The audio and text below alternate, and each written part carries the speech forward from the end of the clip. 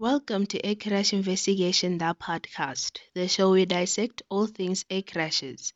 I am your host, Jonaka Kimberley, and in this episode, we will be discussing Delta Airlines Flight 191, the crew, the crash, the investigation.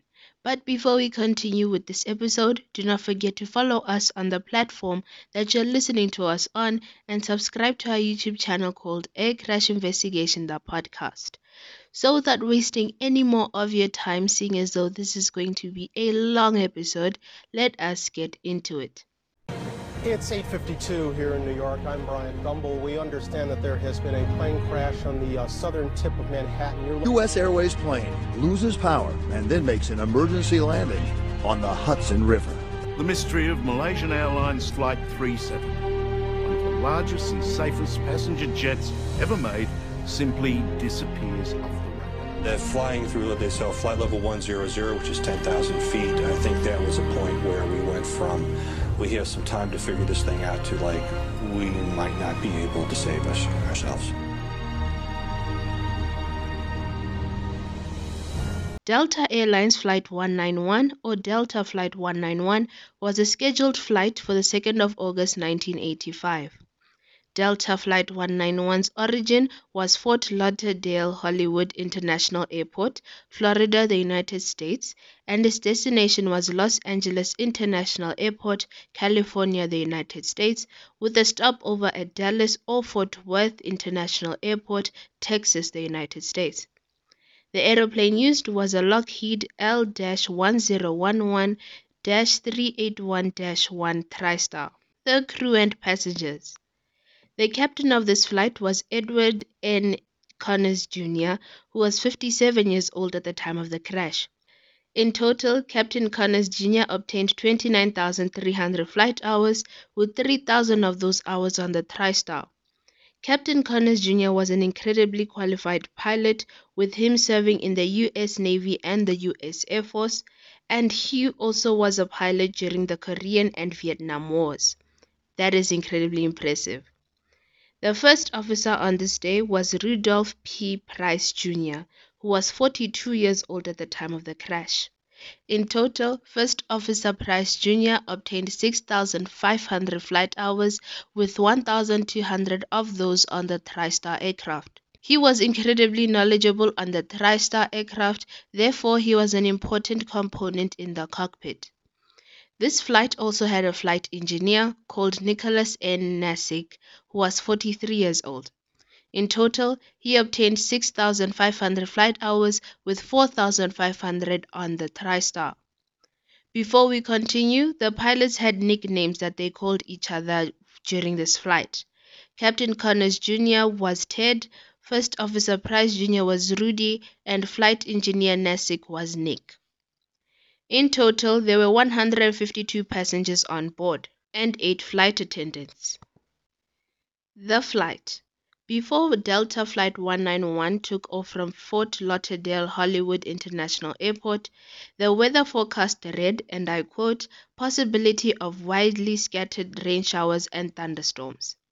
Another weather forecast by another agency read, and I quote, an area of isolated thunderstorms over Oklahoma and northeastern Texas. Remember that Delta Airlines Flight 191 had a stopover at Dallas-Fort Worth International Airport in Texas. The pilots were made aware of this, so don't worry. Delta Airlines Flight 191 took off from Fort Lauderdale Hollywood International Airport at 10 minutes past 2 p.m. Central Daylight Time. Whilst Delta Flight 191 was flying past Louisiana, a weather report was handed to the pilots, and it mentioned that the weather was changing and was actually getting worse in terms of clouds and rain near the Gulf Coast. As a result, the flight crew decided to deviate a little bit from their flight path in order to avoid this weather. Delta Airlines Flight 191 was put into a holding pattern for about 10 to 15 minutes, and whilst they were in this holding pattern, the crew of Flight 191 received an automatic Terminal Information Service, or ATIS broadcast. This system or broadcast showed the conditions that were around the airport. After those 10 to 15 minutes, the Fort Worth Air Route Traffic Control Center cleared Delta Flight 191 and instructed them to descend to 25,000 feet or 7,600 meters. After Delta Flight 191 descended to 25,000 feet or 7,600 meters, the Fort Worth Air Traffic Control instructed Delta Flight 191 to descend to 10,000 feet or 3,000 meters and to change their flight heading to 250 degrees. A few moments afterwards, Captain Connors Jr. told the air traffic control that there was a storm cell in front of the Blue Ridge route that they were using to land at Dallas-Fort Worth International.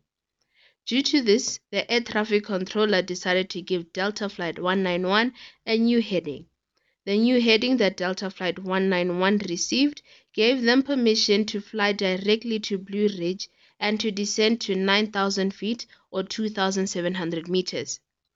The crew accepted this and were actually preparing to descend to 2,700 meters. However, a few minutes later, flight engineer Nick noticed that there was rain all over Dallas-Fort Worth International. After this, the Fort Worth Air Traffic Control transferred Delta Flight 191 to the Dallas-Fort Worth Air Traffic Control. The Dallas-Fort Worth Air Traffic Control instructed the crew to descend to 7,000 feet or 2,100 meters. The crew did just that. 2 minutes later, the Delta-Fort Worth Air Traffic Control instructed Delta Flight 191 to deviate from their new flight path by 10 degrees and to slow their airspeed to 180 knots, 210 miles per hour or 330 kilometers an hour. The crew of Delta Flight 191 accepted this request and started their descent. Whilst they were descending, the crew started to prepare the aircraft for landing at Dallas-Fort Worth International Airport. The Dallas-Fort Worth Air Traffic Control cleared Delta Flight 191 to descend to 5,000 feet or 1,500 meters. After they announced this, the Dallas-Fort Worth Air Traffic Control let the crew know that there was rain developing northwards of the Dallas-Fort Worth International Airport and told them that the airport was using an Instrument Landing System or ILS. ILS is an instrument system, of course, and it works as follows. Let me paint a picture. So you are a pilot and you want to land at an airport. But there is bad visibility or poor communication, so you cannot talk to the air traffic control and you cannot see the airport. So the airport itself that you're trying to land on has these structures before the runway itself. These structures send signals to the outside sensors of the aeroplane. These signals guide the plane to the runway. Thus, you land. This is, of course, incredibly simplified. It is way more complicated than what I just said, but for the purpose of this episode, just keep all of this in mind. Captain Connors Jr. let the Dallas-Fort Worth Air Traffic Control know that they were flying at 5,000 feet or 1,500 meters. The air traffic controller told the crew that they should land on runway 17 left. Now, Delta Flight 191 was actually in a quote-unquote holding pattern with a Learjet 25 and an American Airlines aeroplane in front of the Learjet 25. Due to the bad weather, the air traffic controller asked the captain of the American Airlines aeroplane whether or not he could see the airport itself. He responded that he could not see the airport due to a rain shower. A few seconds later, the air traffic controller instructed Delta Flight 191 to slow down to 170 knots, 200 miles per hour or 310 kilometers an hour, to change their heading to 270 degrees and to descend to 3,000 feet or 910 meters. After they descended to 3,000 feet or 910 meters, the air traffic controller guided the flight towards runway 17 left. The Learjet 25 was to land on the same runway that Delta Flight 191 was to land on. Runway 17 left. This aeroplane encountered heavy rain and low visibility, but even though they encountered these dangerous conditions, the Learjet aircraft landed safely. However, They did not report these conditions to the air traffic control because they claimed it was just rain and nothing else. Either way, the flight crew lowered their landing gear and extended their flaps. At this point, Delta Flight 191 was at 1,000 feet or 300 meters. The flight was still going way too fast, and thus landing would be difficult and bumpy. The angle of attack was over 30 degrees and the pitch angle started to increase. Delta Flight 191 was descending at 50 feet or 15 meters per second. As a result, the aeroplane's ground proximity warning started sounding. Seeing as though Delta Flight 191 was losing altitude and now going too slow, the crew decided to abort the landing and attempt to land again.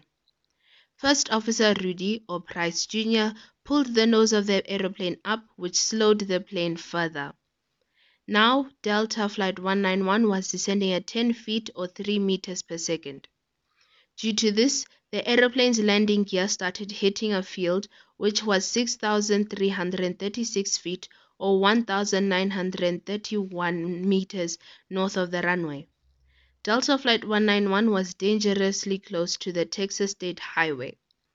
Delta Flight 191 hit a street light and then the nose gear hit the Texas Highway.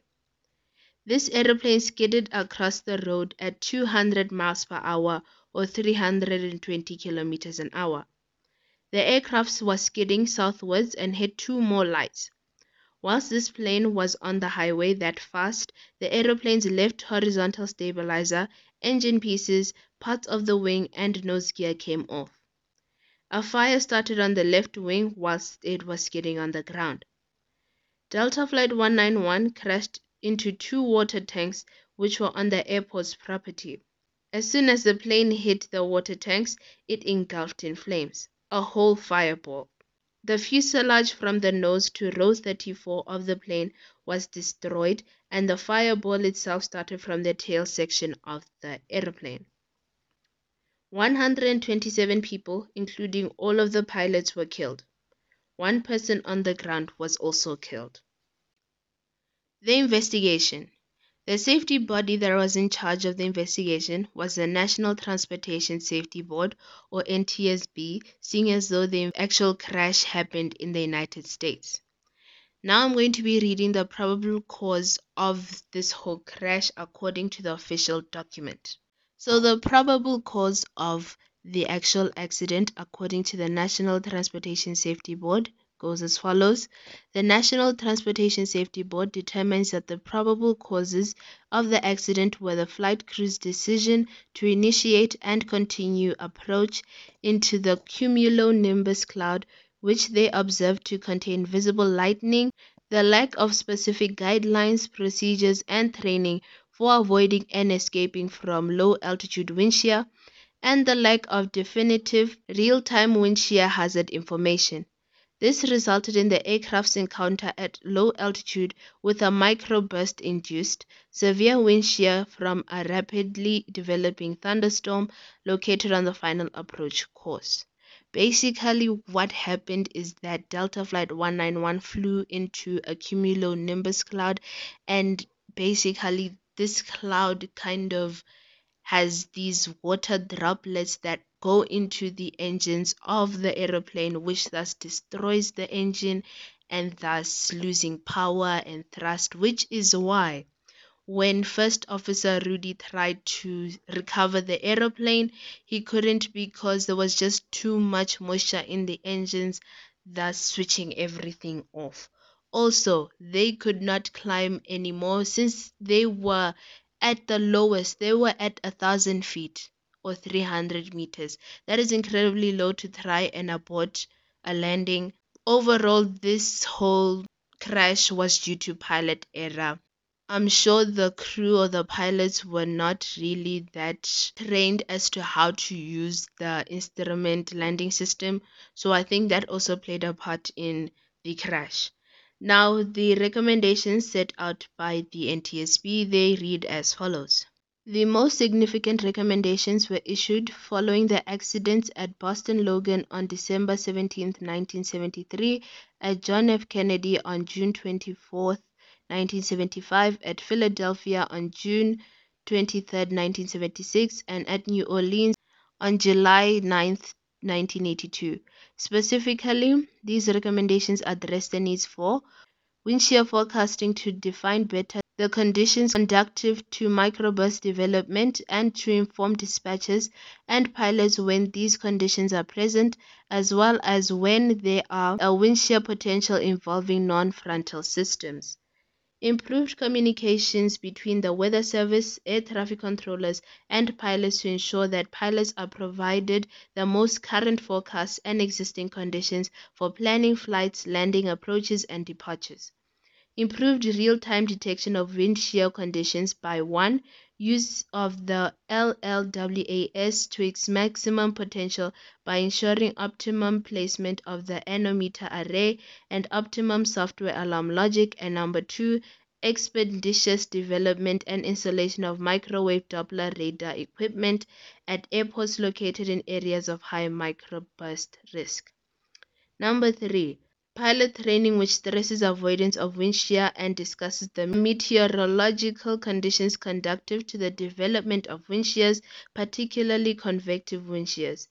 Pilot training programs which, number 1, discuss aerodynamic performance problems associated with wind shear penetrations, as well as simulations of wind shear encounters during all low-altitude phases of flight. And number 2, stress the need for rapid recognition and response by using all of the aeroplane's performance capability. And number 3, address the effects of an out-of-trim speed condition on the control forces needed to use the aeroplane's performance. Finally, development, certification, and installation of airborne equipment which can provide the pilot early warning of wind shear encounters and optimize the logic of command guidance instruments to enhance the pilot's response to the encounter. And that is the end of today's episode. It has been a long one. I really do hope that you enjoy it because I did enjoy researching this one. It's really interesting to actually go back in history and try to find out as to how these crashes actually happened. And when I say history, I mean the 90s and the 80s, the 70s, the 60s, the 50s, because then we can compare and be like, you know what, now we don't actually have this problem of microbursts and all of that because the training has improved, the aeroplanes have improved, and now air travel is safer. But that is the end of today's episode. I really do hope that you enjoyed it. Do not forget to follow us on the platform that you're listening to us on. Do not forget to subscribe to our YouTube channel called A Crash Investigation, the podcast. Really planning to do more things with that channel soon. But thank you so much for listening once again, and I will catch you in the next one. Cheers!